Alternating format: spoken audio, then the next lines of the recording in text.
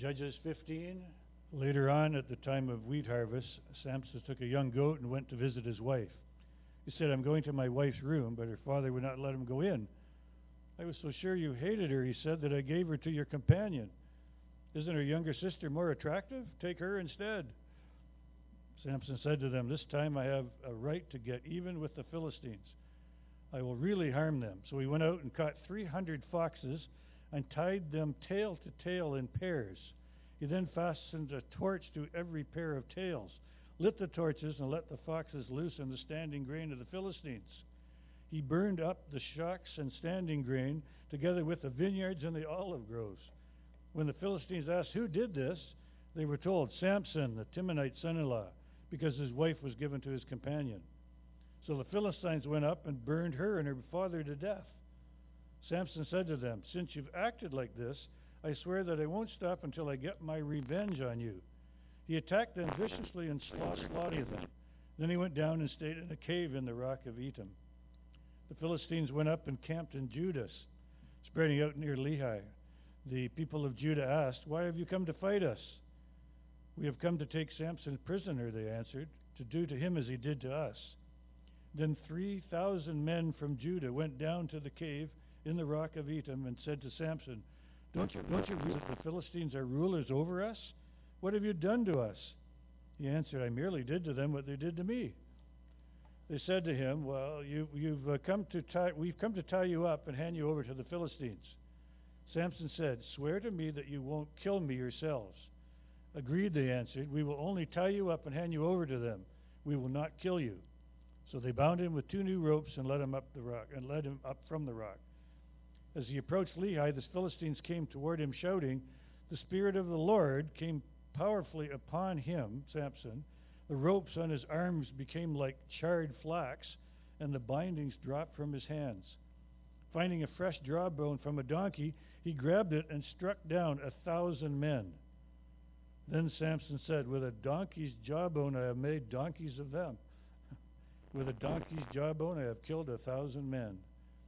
When he finished speaking, he threw away the jawbone, and the place was called Ramah Lehi. Because he was very thirsty, he cried out to the Lord, "You have given me this great victory. Must I now die of Must I now die of thirst and fall into the hands of the uncircumcised?" Then God opened up the hollow place in Lehi, and water came out of it. When Samson drank, his strength returned, and he revived. So the spring was called En Hakor, and it is still there in Lehi. Samson led Israel for 20 years in the days of the Philistines. Well, thinking about Samson this week, I was tempted to finish him off this week, but no, we'll go one more week on Samson. Here's the sad part. Now, Samson's life is the classic tragedy. And another one in the Bible is the first king, King Saul. They start out well, and there's no reason for things to go badly, but things go terribly. And the flaw is within them. And with Samson, it is his, let's call it his desires, or just to do what he wants to do, rather than serve God and live a godly life. His passions get the better of him. And in this chapter, it's his passion for revenge and his passion to get even. And he's mad. And it gets the better of him. In Saul's case, it is his pride and his unwillingness to be humble before God. And it destroys his life and it destroys his family. Samson, here's the sad part. The tribe of Dan is teetering. That's Samson's tribe. It's teetering. And it is close to collapsing and being wiped out. The Philistines are too strong for them. And Samson should have been the spiritual leader to stand up and lead the tribe of Dan. First of all, in physical success, but most importantly, to spiritual success. But by the end of the book of Judges, not only has Dan been hurt physically, they are destroyed spiritually. And they return to idol worship. And Dan is so decimated, they actually move. And Dan is over by the Philistines, and the entire tribe moves to the north end of Israel, as far north as they can get. And there they set up a golden calf, and there they tell Israel, this is the God who led you out of Egypt. And that's the last you hear of Dan. Dan becomes insignificant, and it's wiped out. Samson should have been their spiritual leader. But as you read the story of Samson, he is not spiritual, much less a spiritual leader. And Dan is destroyed. If you read the rest of the book of Judges, Dan's not the only tribe to almost be completely wiped out. The tribe of Benjamin is also almost completely wiped out. And Benjamin and Dan become the smallest two tribes. They become almost insignificant on the tribal landscape. And that's because of the days of the Judges. Now that's the overview. It's a classic tragedy. And in a tragedy, everyone dies in the end. That's going to happen to Samson. Notice some things in the text. In chapter 14, Samson marries a Philistine woman in Timnah. And when he goes down, he makes a bet and wagers with 30 individuals. If they can guess his riddle, he will give them 30 new sets of clothing. They can't come up with the riddle. But they pressure his wife. And they said, unless you get the solution to the riddle, we're going to burn you and your father alive. So she coaxes Samson, gets the solution to the riddle, tells it to her friends. They tell it to Samson. Now Samson owes 30 new sets of clothes. He gets it by going down to Ashkelon, a Philistine city, killing 30 Philistines and taking their clothes as payment for his bet, a bet he should never have made. He's so angry, he leaves his wife and he goes home. The father figures the marriage is over.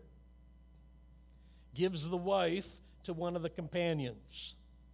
We pick up the story now in chapter 15 as Samson is going back to see his wife again, whom he has left, but has been married off to someone else. He shows up, I'm going to my wife's room. He won't let her in. He says, I'm so sure you hated her. Verse 2, I gave her to your companion. Isn't her younger sister more attractive? Take her instead. I think the father's tried to avert any problems. And so he's willingly giving up his daughter to avert any problems.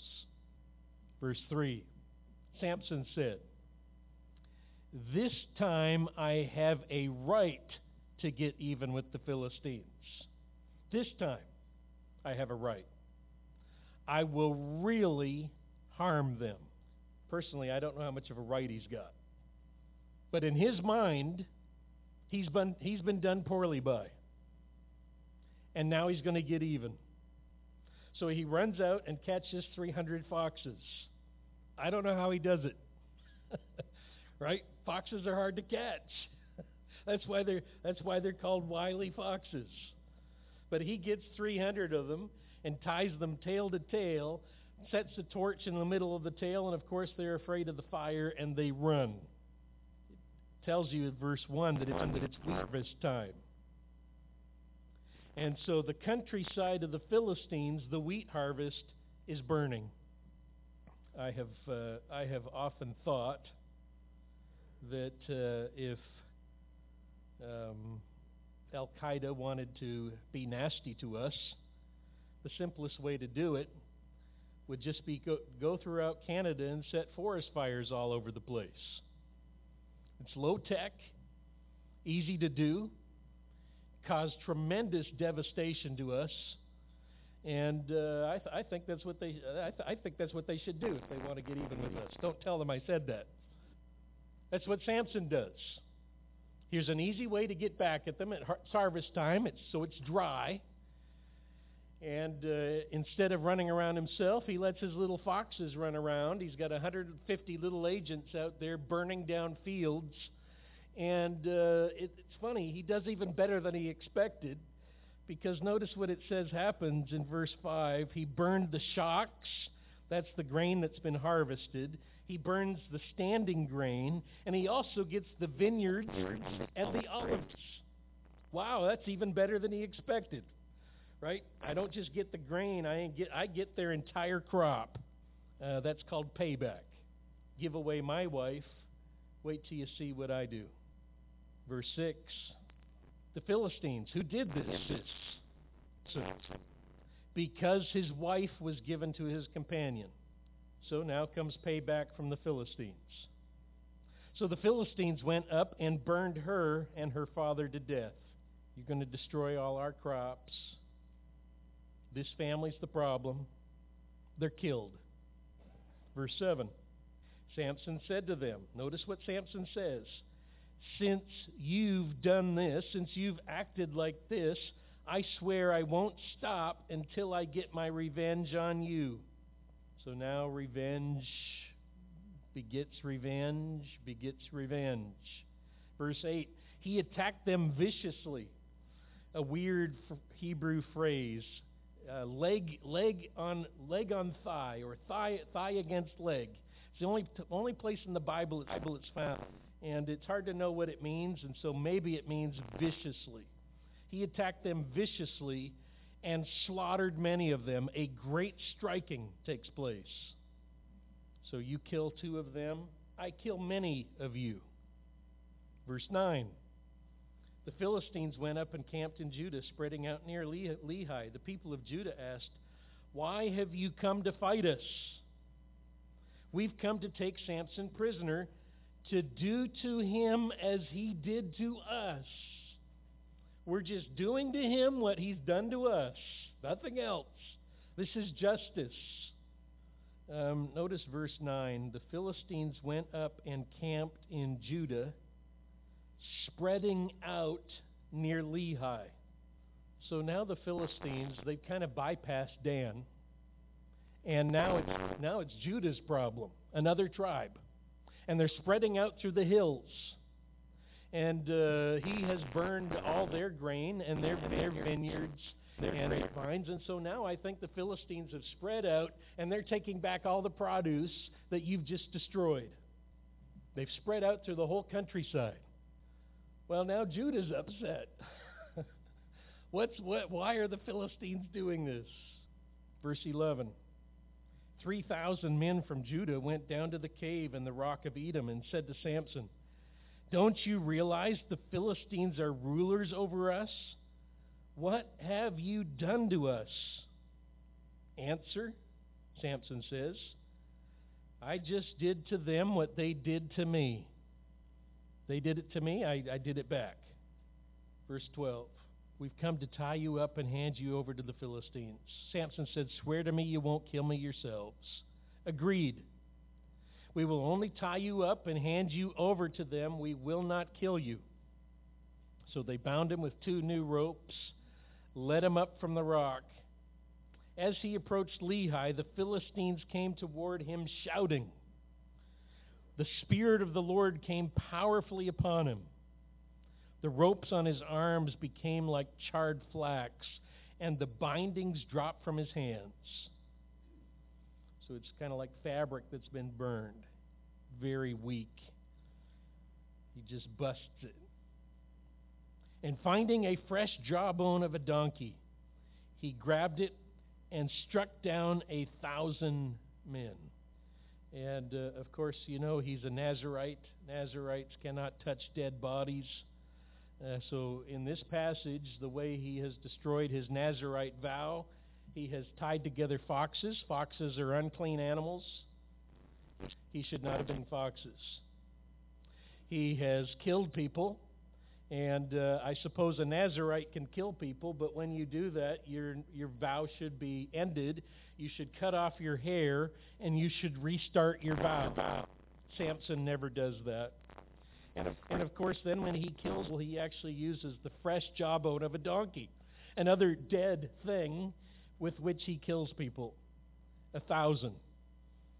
And when that was done, he should have gone to the tabernacle and shaved off his hair and restarted his vow. Samson does nothing according to the way the Bible tells you should do it. As I was thinking about this, I thought one of the lessons for us is this idea of a tit-for-tat set of events and revenge. Not only was it wrong in Samson's day, it's especially wrong for those of us who follow the Lord Jesus Christ, where one set of events triggers another one, and I now have to get even. In fact, Samson even says, I'm free this time. I'm without guilt to do evil to them. And it's like a Charles Bronson movie where you just get mad and get even. In fact, we even have a saying, don't get mad, get even. Have you heard that before? I did an internet search on don't get mad, get even. It's actually the title for a song from a group called Samson, a heavy metal group. And I thought, how does Samson have a title song, Don't Get Mad, Get Even? Well, Samson was the name of the singer of the group, or the guitar player. It's not biblical in any way. And they're not the only heavy metal group that has that song title, Don't Get Mad, Get Even. There were a number of heavy metal rock groups who love that idea. Don't get mad, get even. That's the way of the world. Especially appealing to young men. Don't get mad, get even. Now, by the way, that is the way human beings think. So one of the spurious gospels, the Gospel of Thomas, infancy Gospel of Thomas. And when I say spurious gospels, it's stories made up in the 2nd or 3rd century A.D. after the time of Jesus. And some of the stories that they make up are about the childhood of Jesus, because we don't know, we know very little. And so here's one of the stories made up about Jesus. I've read this to you before. When Jesus was 5 years old, he was playing at the ford of a brook. He gathered together into the water that flowed by and made it at once clean and commanded it by his word alone. But the son of Annas the scribe was standing there with Joseph. He took a branch and he dispersed the water which Jesus had gathered together. When Jesus saw what he had done, he was enraged and said to him, "You insolent, godless dunderhead, what harm did the pools and the water do to you? See now, you also shall wither like a tree, and shall bear neither leaves nor root nor fruit." And immediately that lad withered up completely. Jesus departed and went into Joseph's house. Now that makes sense to a human. Makes sense to a human that you've messed something of mine up, now I'm going to get even with you, and you deserve what you get. That is not the gospel.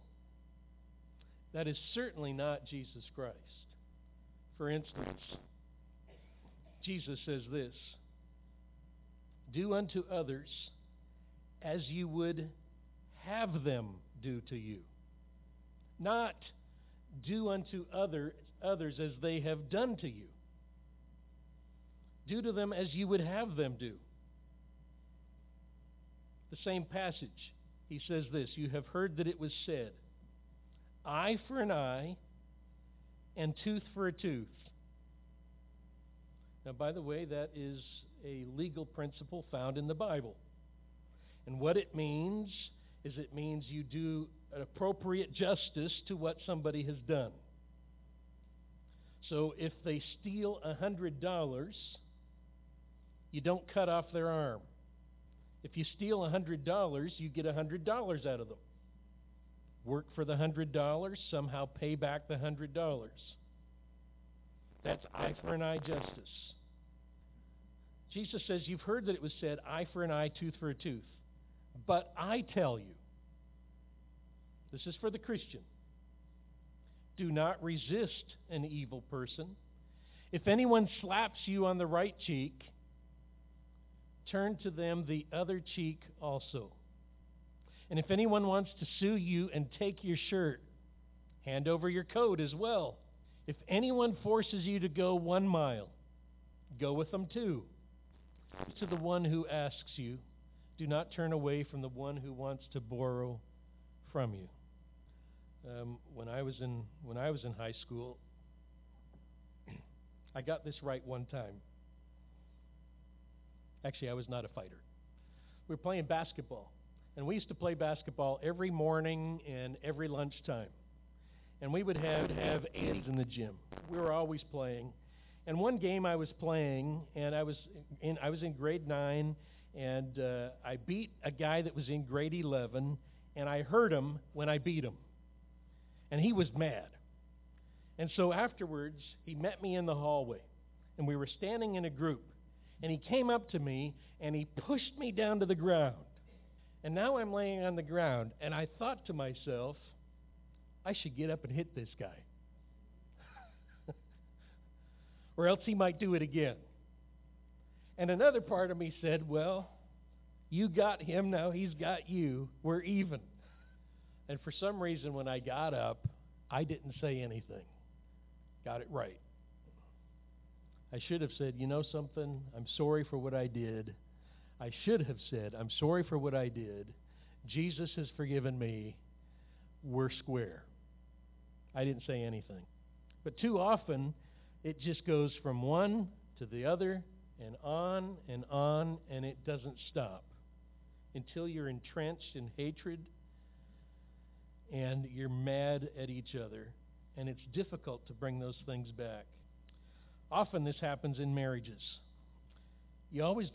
Sometimes you go one step too far. You say one too many things that's too hurtful, and it's difficult to come back. One woman writes to David Hawkins. She says, my husband gets angry so easily, always blames it on the other person, and he defends his actions by saying, I'm just doing what they did to me. While he may be right, I don't like his actions and think they just fuel his fire. What do you suggest I say to him? He answers, sadly, your husband's trying to do what so many others do, get even. And people believe they have the right to do this because the other person did something wrong to them first. They believe they're enacting justice. We're inclined to get even because we believe we've been treated unfairly. We believe there's a right way to behave, and if others violate it, they should be corrected. We believe we're self-righteous and others are not. And we gain satisfaction when we mete out the deserved punishment. So what should happen? First of all, practice the golden rule. Do unto us as you would have them do to you. Luke chapter 6. Practice adding insight to injury. And practice not taking things personally. Now, by the way, Samson takes everything personally. In fact, almost everything that Samson does is because what has been done to him.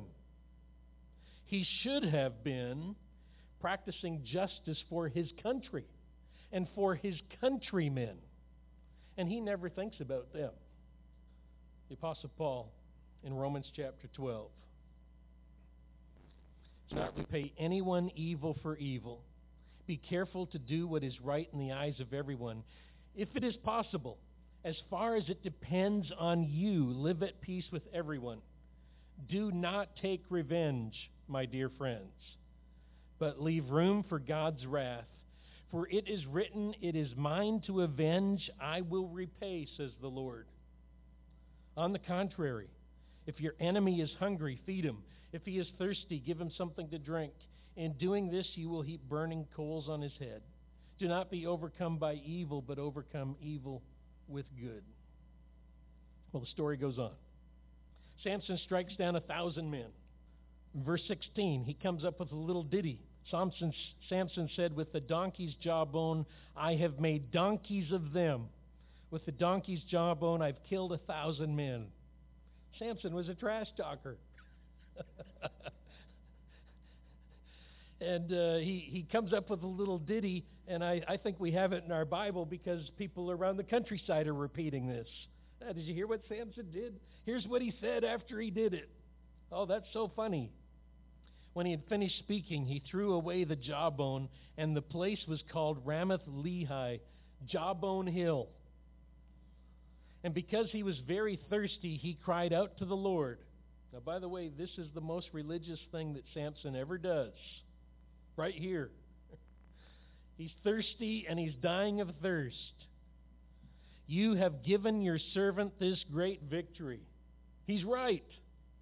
God has done it. Must I now die of thirst and fall into the hands of the uncircumcised?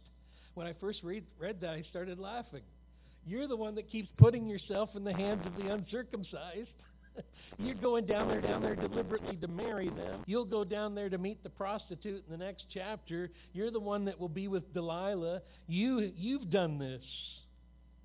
But now he says to God, don't let me die of thirst and let the Philistines get me. God answers his request. That's grace and mercy. God opened up the hollow place in Lehi, and water came out of it. When Samson drank, his strength returned, and he revived. So the spring was called En-Hakkore, spring of the collar, or the collar's spring, and it is still there in Lehi. Samson led Israel for 20 years in the days of the Philistines. Three things in closing. Let me be quick.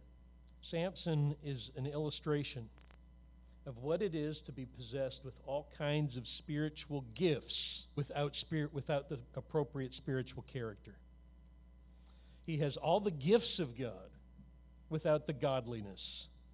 So in 1 Corinthians 12, the Apostle Paul says, eagerly desire the greater gifts.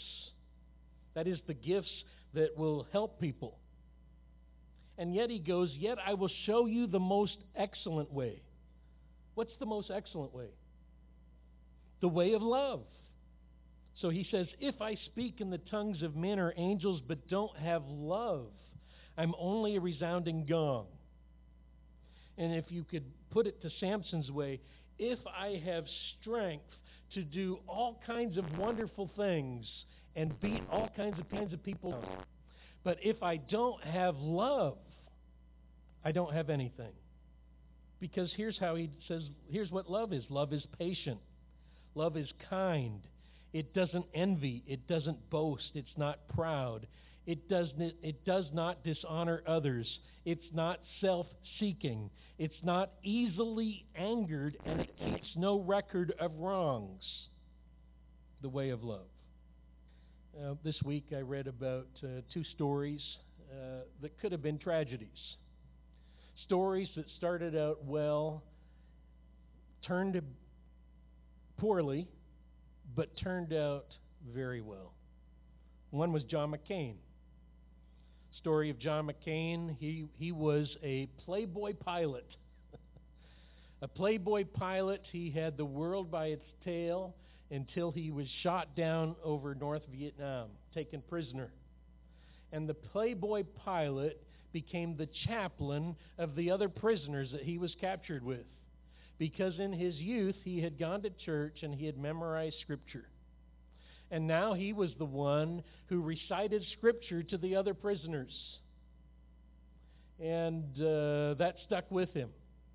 It's funny. He found his faith in a North Vietnam prison, and it changed his life. It could have been just another tragedy. It ended up being a great American, great Christian story. I remember hearing somebody when John McCain was running for president, they said, I would vote for him just because he was a prisoner of war for 5.5 years and he still wants to serve his country. What a wonderful thing. The other one was the story of the man by the name of Michael Vick, a quarterback in the National Football League. And he made front page because Michael Vick just signed a huge contract, $130 million contract. And yet, every Tuesday, his day off, he was driving home where he had a farm, and he was training dogs to fight other dogs. And when the dogs would lose, he would shoot the losers. And he got caught. And he got sentenced to jail. And he kept thinking, when they sentenced me to jail, it's not going to be real prison. They're just going to send me away for a few weeks, and then they'll let me go. He got sent away for 23 months. Shocking. While he was in jail, he declared bankruptcy. But while he was in jail, now that could have been it. Could have been a tragic story. A man with the greatest gifts fallen. But while in jail, he remembered his roots. Took out his Bible, put it under his bed, began reading it, and he read it every day. Came back to the Lord. Tony Dungy visited him in prison. Well-known Christian, visited him, and now is a great friend of his. And Michael Vick came out of prison a changed man and a follower of Christ. And it's funny because now he is the spokesman for the Humane Society of the United States. They thought, here's the perfect representative. And could have been a terrible tragedy. But lives given back to the Lord.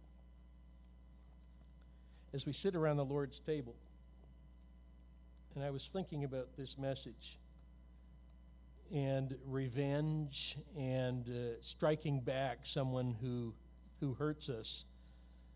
Jesus Christ, of course, is our example. And here's what it says in 1 Peter 2. When they hurled their insults at him, he did not retaliate. When he suffered, he made no threats. Instead, he entrusted himself to him who judges justly. He himself bore our sins in his body on the tree, in justice of it.